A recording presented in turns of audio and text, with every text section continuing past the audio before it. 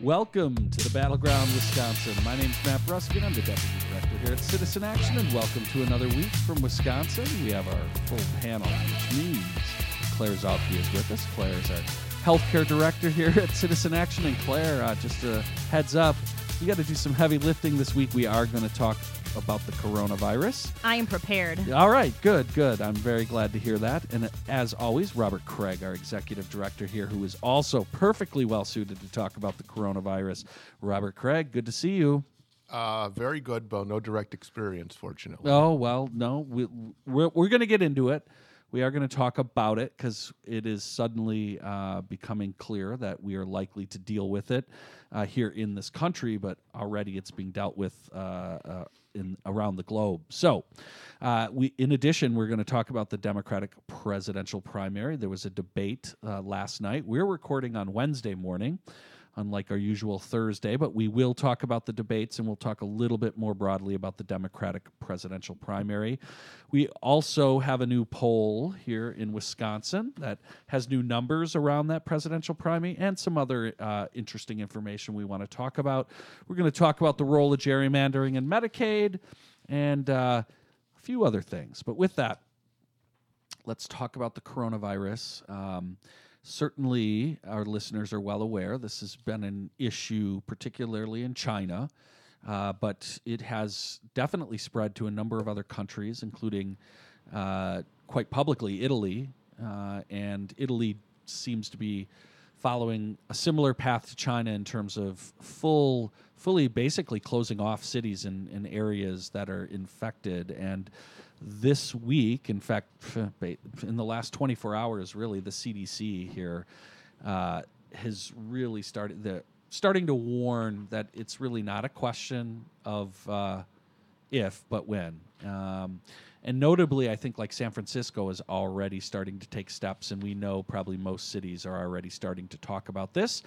And it also came up in the Democratic debate a little bit the night before. But Claire, you're a healthcare expert here. Actually, both you and Robert are. But nonetheless, Claire, I want to get your thoughts, first of all, on just broadly, but then I know you have some other implications that you want to talk about it related to the coronavirus. So, yes, I do. And let's start, I think, with, you fighting the sort of coronavirus stigma, right? So yep. We should be prepared, and we should be practicing good public health practices. But the risk of getting coronavirus in the United States is still very low. Yep. Like I said, we should be doing good things to protect ourselves as a matter of practice anyway, to keep ourselves healthy from other viruses like the flu. And so that we are already using those things in case this outbreak gets worse in the United States.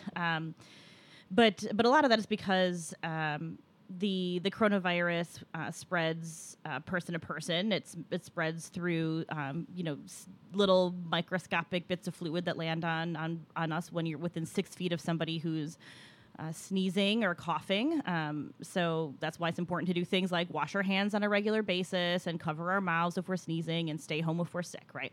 So let's just start by doing all of that, right? That's important, basic. Let's not freak out, first of all. And then this, similar to other things like the flu and head colds, some basic practices need to be practiced. And also, let's not rigorously. freak out, which is not being led with enough. For the most part, it's very mild, like a common cold. So it's not Ebola, but it is deadly for some people, so it's very problematic. But it's not like you get it and you're dying. Likely not even. So now that we've covered that, let's talk more about it's already Italy, their response, America.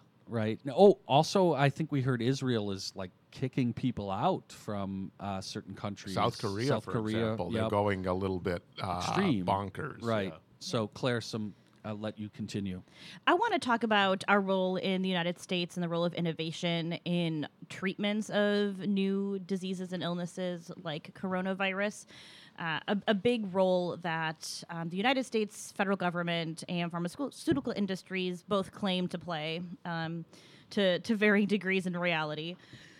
is in innovating vaccines and treatments for diseases like this and illnesses.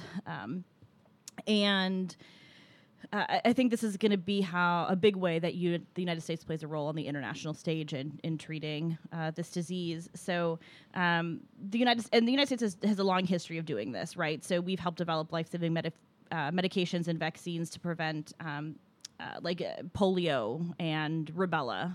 So this is something that we know that we have the skills and the capacity to do in this country.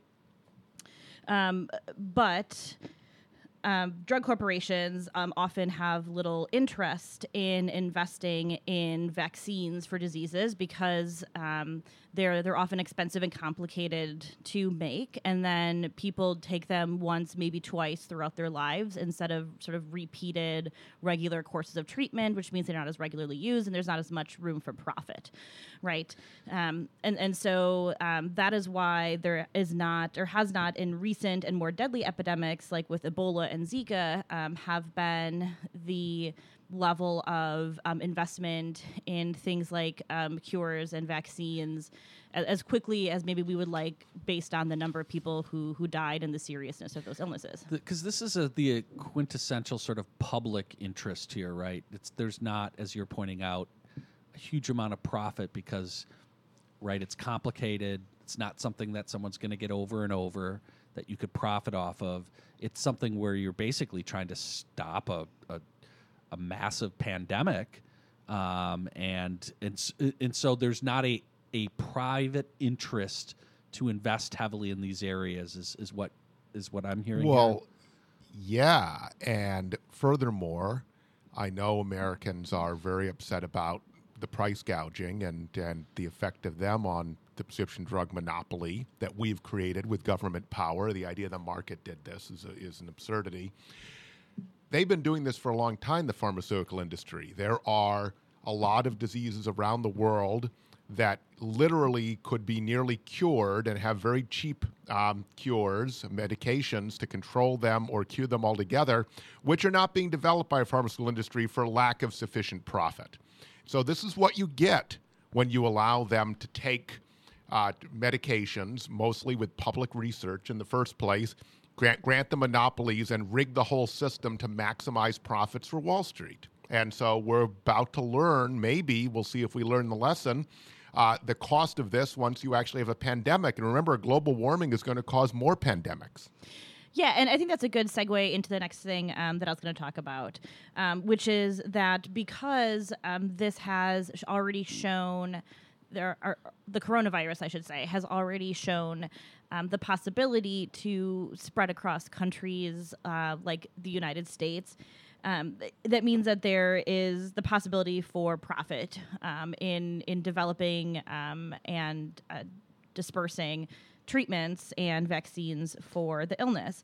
And so drug companies, specifically two of the U.S.'s biggest drug companies, Johnson & Johnson and Sanofi, have jumped in already to work with the government in hopes of capitalizing on the more than $700 million that have already been put into coronavirus research.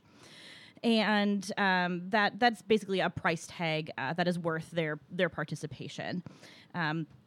But the problem is that a lot of times the federal government, even though it's tax dollars that go into developing the research and doing the research that finds the treatments and vaccines for these diseases, then they'll often grant, to Robert's point, a patent or a monopoly to a specific drug company to basically just like run and produce that. And so we think that instead of granting these extensive patent rights to corporations with monopoly powers, and then they get to set this price for vaccines, for any of these drugs, that DHS should grant more limited licenses and implement safeguards to help ensure that everybody can actually have affordable access to these vaccines. Because really, like, what good does it do us if there is a vaccine or a treatment for the coronavirus if nobody can afford it because a drug company has received monopoly power and jacked the price up, just like they have done for other industry we've seen their track record, like insulin, like HIV/AIDS treatments. I mean, the list goes on and on. Allow me to be even more radical. The advanced progressive thinking on this is public production of medications, and California is looking at that. People in D.C. talking about prescription drugs think we need to go there at least as if we don't have medications in an area, we just do it.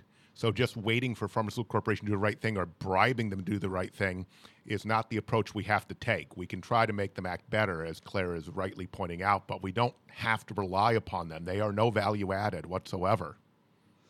And I want to point out one last thing, which is that 45 members of Congress, including our own Congressman Mark Pocan, recently signed a letter to Trump and HHS Secretary Alex Azar to basically do what I just said, is to not grant these monopoly patents to drug companies. So if you are a constituent of Congressman Pocan, reach out and thank him. If you're a constituent of any other member of Congress, we encourage you to reach out to them and encourage them to sign on to the same letter.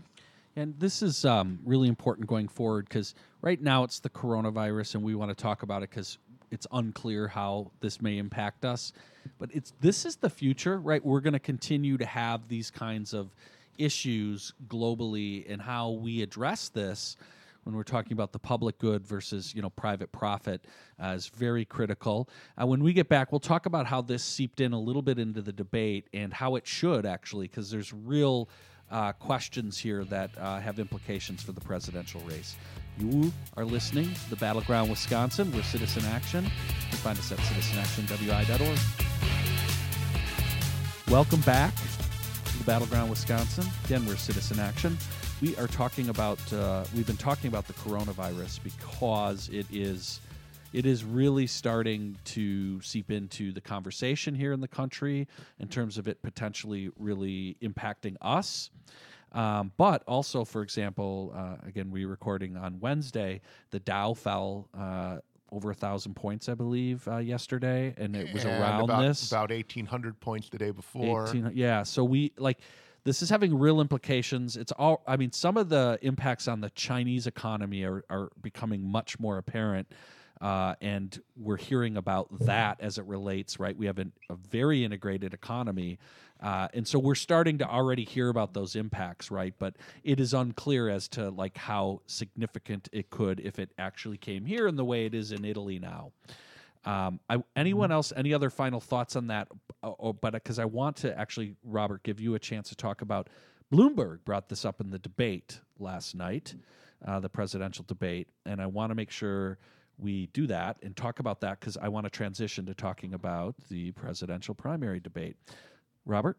Yes, we'll get into the debate analysis, Matt. Yep. But Mike Bloomberg had a more effective debate, I say relatively speaking, given the low standard he set in the Las Vegas debate. But one of the effective things he did talk about was coronavirus and the fact that Trump has fired the pandemics director at CDC a couple of years ago. So Trump's bizarre way of governing, which is not filling positions, firing people randomly unless they're cronies. Apparently no Trump cronies will be in charge of pandemics. I'm sure they're not qualified. And this brings up, there is such a thing as a public sector that's being hollowed out, and having things like the CDC actually matters, and that's a progressive value, and right-wing politicians are going to be all grandstanding about what they're doing, but they're not interested really in funding the CDC, funding the NIH, et cetera. Robert, Trump he's proposed cuts to CDC repeatedly, so we're talking, right, as you said, this Biden is actually was also clever. Biden had not setting as low standard as Bloomberg, but has set a low standard in previous debates, and therefore was seen as maybe the co-winner even by some, or just behind Elizabeth Warren. I'm talking about the pundit analysis, not my own. And one of the things he pointed out was his work to prevent the Republicans from cutting NIH and limiting cuts to CDC, I believe. So he had a way to talk about his record that was quite timely given the fears about the coronavirus. Yeah, I want to be clear. It's not just that Trump fired one person who was in charge of responding to pandemics. He fired the entire pandemic response chain of command, including the White House management and infrastructure. It just, to your point, just hollowed out the entire ability to respond. Were they colluding with the deep state or something? I mean, one only has to wonder. This is serious, Robert. No, I'm talking about how unserious No, I Trump's know. reasoning might be. Do you think he was Right. thinking about pandemics and our response when he did this? No. Well, and here we are, right? Here we are. We're sitting in the situation going into a historically important presidential debate, presidential contest, and we have this state, right? As we head into figuring out how we're going to deal with coronavirus. I do want to talk about the presidential primary. So since we last talked, we talked about the amazing and sensational debate last week in Las Vegas, and what a beautiful sparring match it was, how entertaining it was. What we didn't know when we were talking was that it ended up being the highest rated Democratic presidential primary debate in the history of debate. 19 million plus people watching, which, by the way, means that there were people on Facebook telling their friends they needed to tune in, because there is no way that there were probably 19 million at the start. It was a Friday night, I think, wasn't it? No, I think it was a Wednesday or Okay. it was a Wednesday evening, but it Yeah. was just sensational. And so here we are this week now. We come out, Sanders wins the bizarre caucus process, which, by the way, just really does suppress turnout. We just got to say that. But Sanders wins convincingly, and we're now headed into South Carolina, and we have the strangest of debates last night. First of all, it was nothing like the debate in Las Vegas in terms of how entertaining it was. The moderators seem to have lost all control of the debate from the beginning.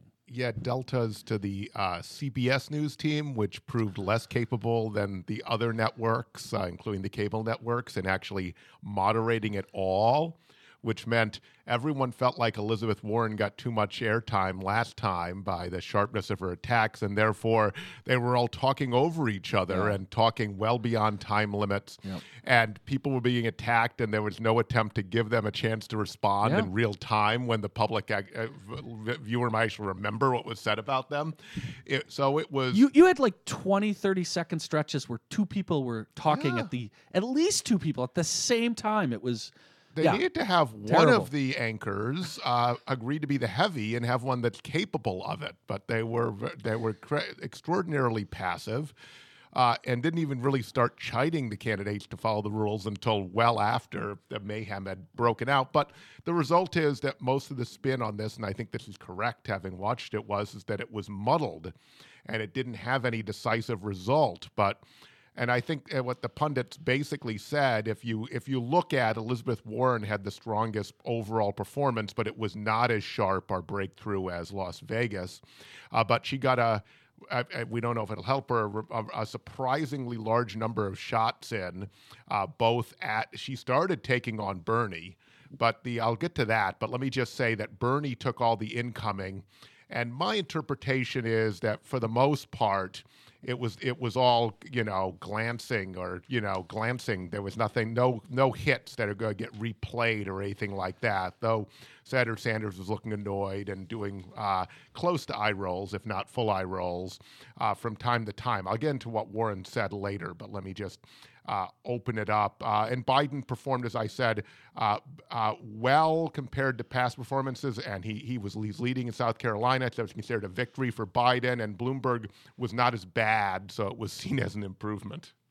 The only thing I'll push back slightly on is I think by and large Sanders made it through unscathed, but I do think that the Cuba comments landed right. I mean, it seemed from the clip. I'm going to admit I did not sit down and watch the whole debate because it was a clip that landed. That's good. Then that will have impact. So yeah, right. And I think well, first of all, it was just too anxiety ridden to sit down and watch the whole thing. It just was the chaos and whatnot, right?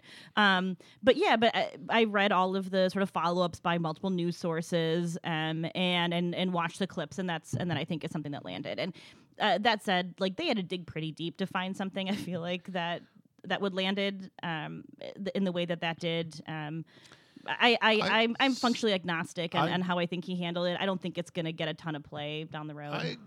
Well, it could in Florida, which is a key state, but I'm a wrong person to ask because these kind of you talked to Cuba and said something nice about Fidel Castro when we have foreign policy that's been in bed with dictators since the end of the World War II is just so absurd to me. But I know that in American politics that Fidel Castro is the big evil thing, and it doesn't matter what we do to get in bed, apparently, with the dictator of South Korea, China, Russia, etc., comparatively, which is just bizarre, but it is might well be the case with the public. I'm actually going to steal something from Gordon Hintz, who I think won the internet last night. I think the Bucks won the debate last night with their 50th win. And I'll just say, in my house, with where I was not in full control of what was on the TV, the Bucks won, and we went back and forth between the debate, and we're watching the debate. The debate just was not, because it was so poorly moderated, just was not as interesting as the Bucks game. I'm afraid you were going to give the credit to Amy Klobuchar's Uncle Dick in his deer stand, who came up with a new character. Seriously, we would turn on and we would watch that debate for like 10 minutes, and it was just like, it was so uneven. It was like a really bad boxing match where like they're grabbing each other and the ref is like trying to insert themselves but failing miserably. Oh, actually, the ref never showed up, or was on the outside of the ring, maybe go, stop it. Anyway, so back to that, right? Like, hey, shout out to the Bucks, 50 wins. It was very exciting, and that does speak to what I thought was the level of the quality of the debate. Robert? Let me run through. If you go through the whole debate, Elizabeth Warren, I'm not sure it broke through, did have a surprisingly large number of, direct hits on people. She reprised her attacks on Bloomberg, they were not surprised this time, so it was not as clear a decision, but she not only went after him for the Me Too issues, which are substantial, but for funding right-wing candidates for Congress and for Senate, including decisive ones, and including against her own opponent when she won election to the Senate. She took after Bernie and others on a number of fronts. She took after Bernie on Wall Street, talking about her being the one on the stage with a very effective response with the Consumer Finance Administration that she created. She talked about how she has an implementation plan and a finance plan for Medicare for all, and that he does not. And for her trouble of figuring one out, she got trashed by his team. I think she means all of his internet supporters. And she talked about none of what he wants to do can occur without a filibuster, and he doesn't want to get rid of a filibuster, and she does. It may all be too substantive, and all that may get attention is the Bloomberg spar, but it's important. But nerds like me's hearts explode. I was going to say, that's a great way. We're going to have to take a break on that, but that is the state of democracy. It may have been too substantive for everyone to comprehend. With that, you are listening to the Battleground Wisconsin with Citizen Action.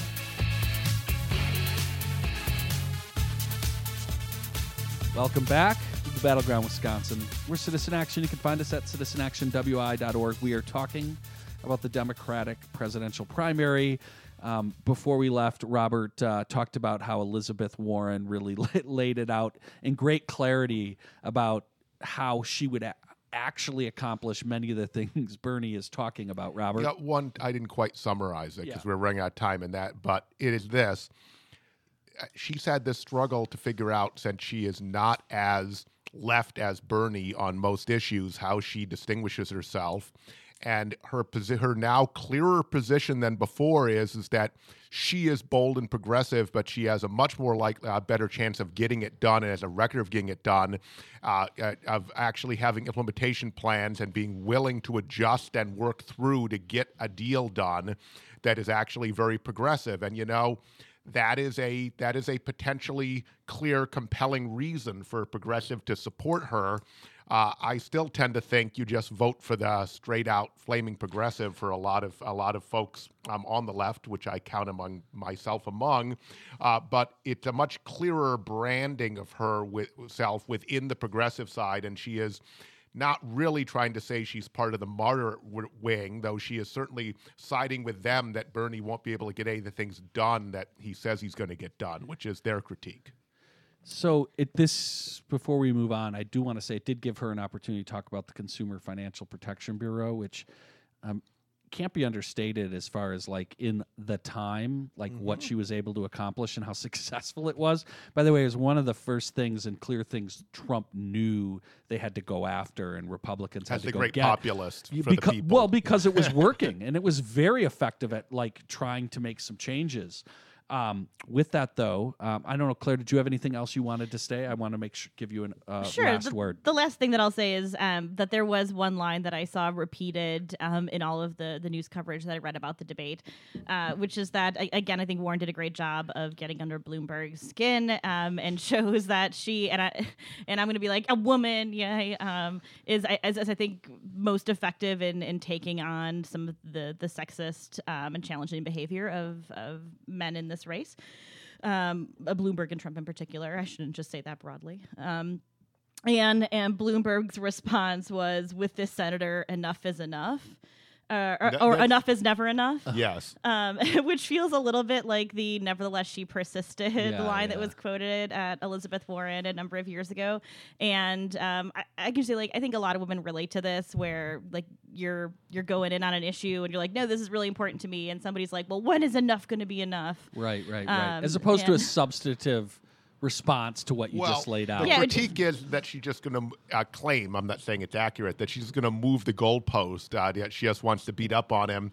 And, she couldn't get another word in edgewise. But immediately occurred to me, sitting there, was she could have said, yeah, there is a way to satisfy me, but apparently you'll never do it. Yeah, right. And so my point is, like, just very broadly, I think women deal with this a lot. And I think I related to this, and I'm sure there are other women who are watching this that feel like a kinship to Elizabeth Warren in that moment, at least, where you're trying to do something real and you're trying to do something substantive, and it just gets dismissed as sort of just harping or something. It's going to be up there with his growing lexicon, Mayor Bloomberg, which also includes the "I just told a joke they didn't like" comment in the first debate. I am going to. We're going to slightly shift gears here back to Wisconsin. We have some new polls that have come out around the presidential race and some other things, but this is a reminder. We have an election Tuesday, April 7th. And so that's why you're going to be hearing more about polling now, especially after Super Tuesday. Wisconsin will become very important. And I remind folks, we have like almost a 2-week window where there'll be no primaries before the Wisconsin primary. And so we are going to be totally inundated with all these candidates coming in here a couple weeks out. And this poll reminds us of that. A new poll, and there's a couple of them, but I'm going to start and talk about the UW-Madison's Elections Research Center, which showed Bernie Sanders has now a commanding lead. And by that, he's at 30%. We've talked about this, that 30% in a very large field is very strong. And the next closest is Biden at 13%. So, and then they're all fairly evenly divided up between 9 and 13%. So what we're seeing nationally and the momentum that we talked about earlier that came out of Nevada is definitely showing up in this poll. Any thoughts that folks have about this and heading into Wisconsin? Well, this gives Bernie, what is the number, a 17-point lead? Yep. And so that's clearly outside the margin of error, so it's significant. He did win 71 of 72 counties in 2016 against Hillary Clinton, who was let's face it, a very strong candidate at the time, despite the outcome of the general election. And so obviously he's the person to beat, and there is a strong progressive constituency among Wisconsin Democrats. You don't always see it reflected in state government currently. I think that it will have its effect and force moving forward, and 2016 was just an example of that. There is still a strong progressive base in the state. And it's going to be interesting to see whether anyone moves into contention. I mean, Mike Bloomberg seems to be spending a great deal here, and his office is 2 blocks from ours, and it's full of signs and full of paid staff all the time. So we'll see, but no sign of that quite yet, Matt, unless you, since you're such a avid tracker of the polls, you may know better. I do want to point out, just in terms of polling generally, which the listeners know that I'm very suspect of, that you would think the moderate track critique that Biden's a terrible general election candidate and Trump's apparent belief that it's the best candidate for him to run against would be Sanders would be reflected in any of the polling. There is no polling that shows some terrible head-to-head. In fact, Bernie's head-to-heads are better than most other candidates most of the time because he is a democratic socialist or because he admitted that Fidel Castro had a strong education policy. Claire? I think all that is accurate. I agree that it feels like a commanding lead right now. I don't know how. I don't have a good sense of how stable that is. It probably is pretty stable. But we also have not experienced in Wisconsin yet the level of campaigning that has happened in states like South Carolina and Nevada, and it'll be really interesting to see what sort of messaging gets tailored to Wisconsin. We saw Amy Klobuchar throw out a bit about the voter purge in Wisconsin at the debate this week. And I think that's just a very small taste of what people might decide, or what these candidates might decide to talk about as it relates to Wisconsin. So anyways, that's what I'm looking forward to. I know it's not super about the poll. Just add, there's a little bit here that's interesting. That is Biden leading among African American voters in Wisconsin. And that's why he may pull out South Carolina. So African American voters still tending towards the moderate wing because this tends to be the older, more established voters, relatively speaking, in a primary, but that Sanders winning not only among white voters, but Latino voters. And if that holds what happened in Nevada, which was the biggest outcome in Nevada, that may sweep Bernie to the nomination, because you think about California and Texas and states like that. My goodness, if Bernie is very popular among Latinos elsewhere as he was in Nevada, and as this Wisconsin poll suggests, then that's huge. And there's been less attention to that than black voters, but I think people need to start paying attention. So this poll and others stand in sharp contrast to just the January MU poll, where Biden was at 23%, Bernie was at 19%. So it shows that there's been significant shifts for Bernie and away from Biden. To what Claire was saying, I tend to think that Bernie's pretty solid. That 19 to 20% is very solid. If Biden were to get momentum out of South Carolina and Super Tuesday, I could see the polls, Wisconsin immediately reflecting that. Yes. But that's about it, right? Like, otherwise, this remains an incredibly divided field. I'm not convinced that Bloomberg money will play well in a state like Wisconsin necessarily, or that it'll really eat into Sanders. That being said, I actually want to bring up, before we go to break, one of the things that I think was most interesting in the poll, and an article broke this morning on it, and that is actually who did not vote in 2016 that was surveyed in this poll. And it was also done in Michigan and Pennsylvania. But of folks who did not vote in 2016, by a 2-to-1 margin, if, say, in the November election, they'll vote for the Democratic candidate. So there's a really, that's encouraging, right? And it tells us some of what we all know, right? Like, we did not have our best turnout in 2016. There were folks who didn't go. And those folks, if we can get them out, ought to be with us, right? Ought to break that way. And if we have a candidate that inspires them, which I would say we did not have in 2016. So what's interesting when you dive even deeper into this, Elizabeth Warren actually has the largest advantage amongst these voters over Trump, 56 to 24, whereas Sanders is at 55, 24, so they're basically tied.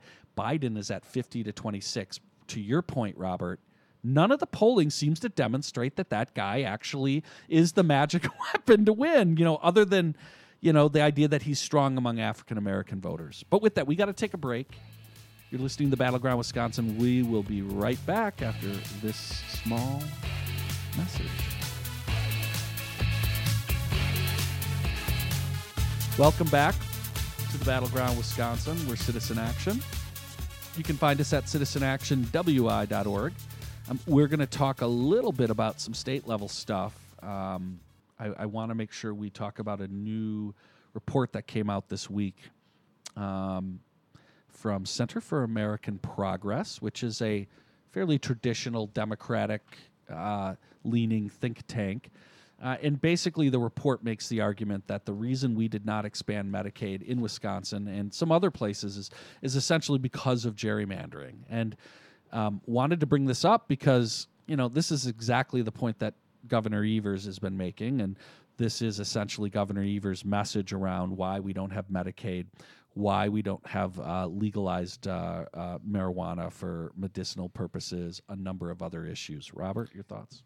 And I think Governor Evers deserves praise, as we've given him before on Battleground Wisconsin. He's been very effective on the Fair Maps issue, and we've been critical of him in his handling of some other things as far as our preferences, not saying that everything would going swimmingly with the Republican legislature if our preferences were adopted, but we've had some differences. But he has played this extremely well from a tactical standpoint. He gets its importance, obviously, as we all do, all the listeners of Battleground Wisconsin too. And his Citizens Commission is a stroke of political genius and has the Republicans on the defensive. But what the Center American Progress report shows, which is the whole problem with gerrymandering and why it's shocking and shameful the U.S. Supreme Court punted one of the main democracy issues of our time, which tells you how rigged right-wing courts are, is that it insulates elected officials from the opinions of voters. And the whole point of elections is for them to actually suffer consequences if they go against things that matter to the public, which Medicaid expansion definitely did, for their own ideological or partisan reasons.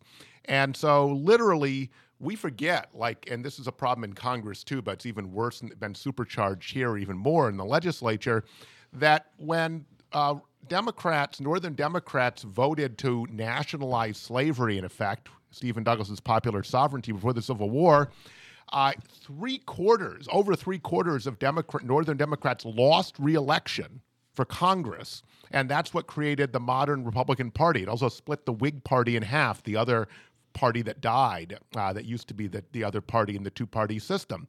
We don't have that anymore. So you can go and just have us pay $1 billion more to cover fewer people and just thumb your nose at opinion polls because you're put in districts where you can't lose no matter what you do. That is fundamentally undemocratic and outrageous. Claire?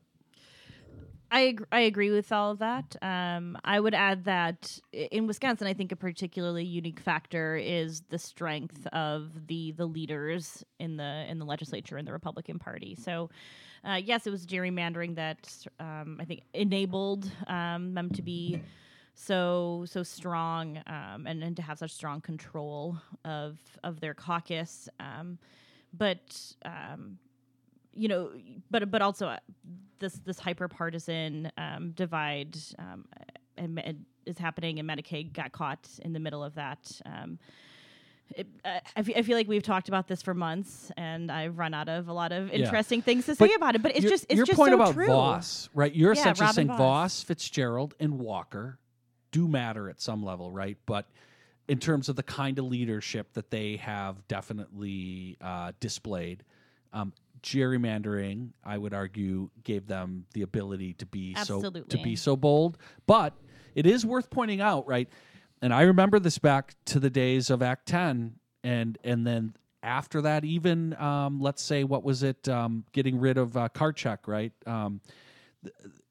Let's remember that a lot of people always thought, no, they really won't go that far. They really won't do that, right? No, and the leadership of Walker and leading Republicans to stand strong behind that gerrymandered supermajority does matter. It is worth pointing out that we have had a unique and particularly authoritarian kind of leadership here in the state. No, there was a denial. People forget, because I was heavily engaged with a lot of the key opinion leaders in the Labor and Democratic side at the time. People before the bomb was dropped, as Walker told it, were in denial.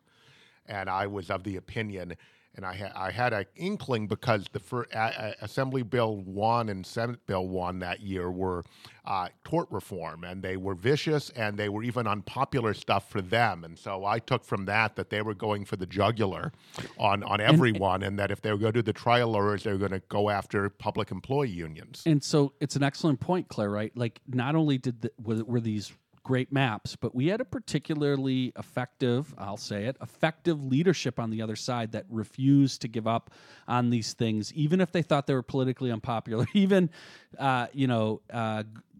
they were willing to take those risks knowing, right, strategically knowing that they had the maps to back them up. And let's remember, those leaders were involved in helping set up those maps in a diabolical, very secretive way, right, which showed that they kind of understood that how they wanted to use them. Robert? Two key points. One is we need to remember, and we need to remember this as far as all mandates on our own side, that Democrats had full control for the 2 years leading in. A number of us were pushing for an Iowa-style fair maps process. And the Democratic establishment in their campaign operations and the groups that simply support Democrats were opposed and lobbied against it because they hoped to gerrymander. They wouldn't have done it as bad. This was way worse than previously.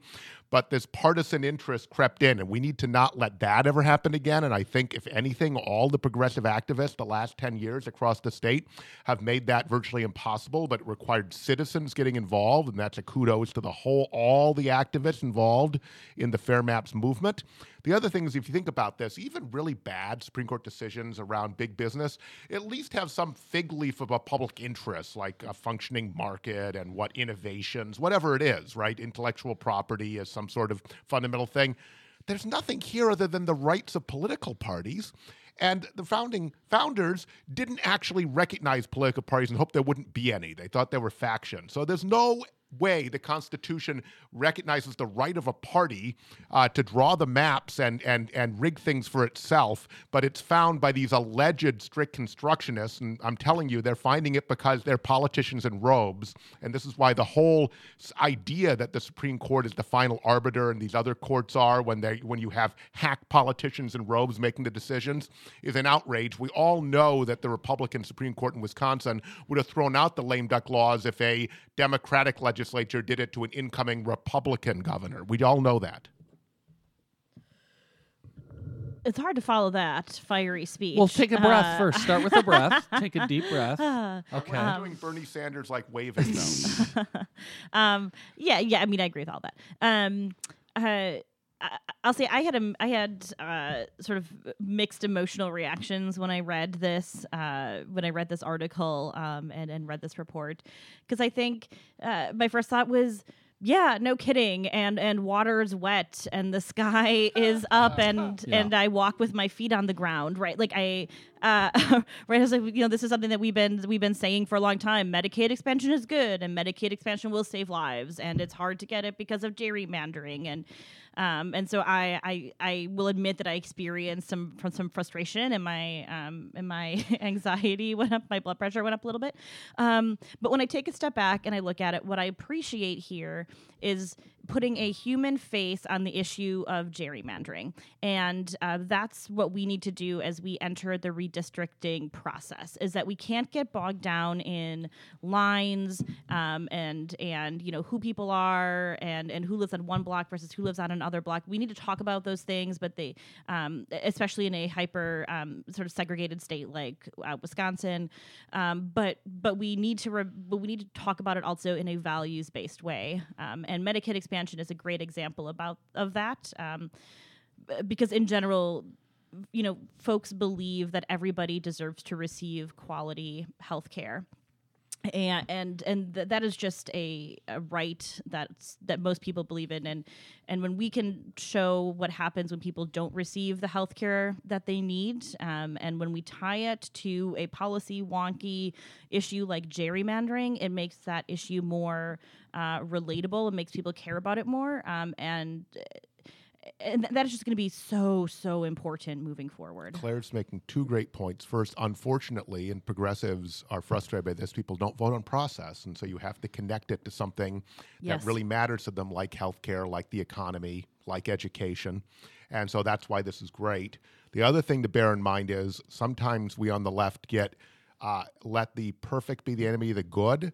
There is not going to be perfect maps that are fair to everyone in every single way, or that there is no bias involved in. This is human beings doing it, creating laws and doing things. It's a matter of the degree.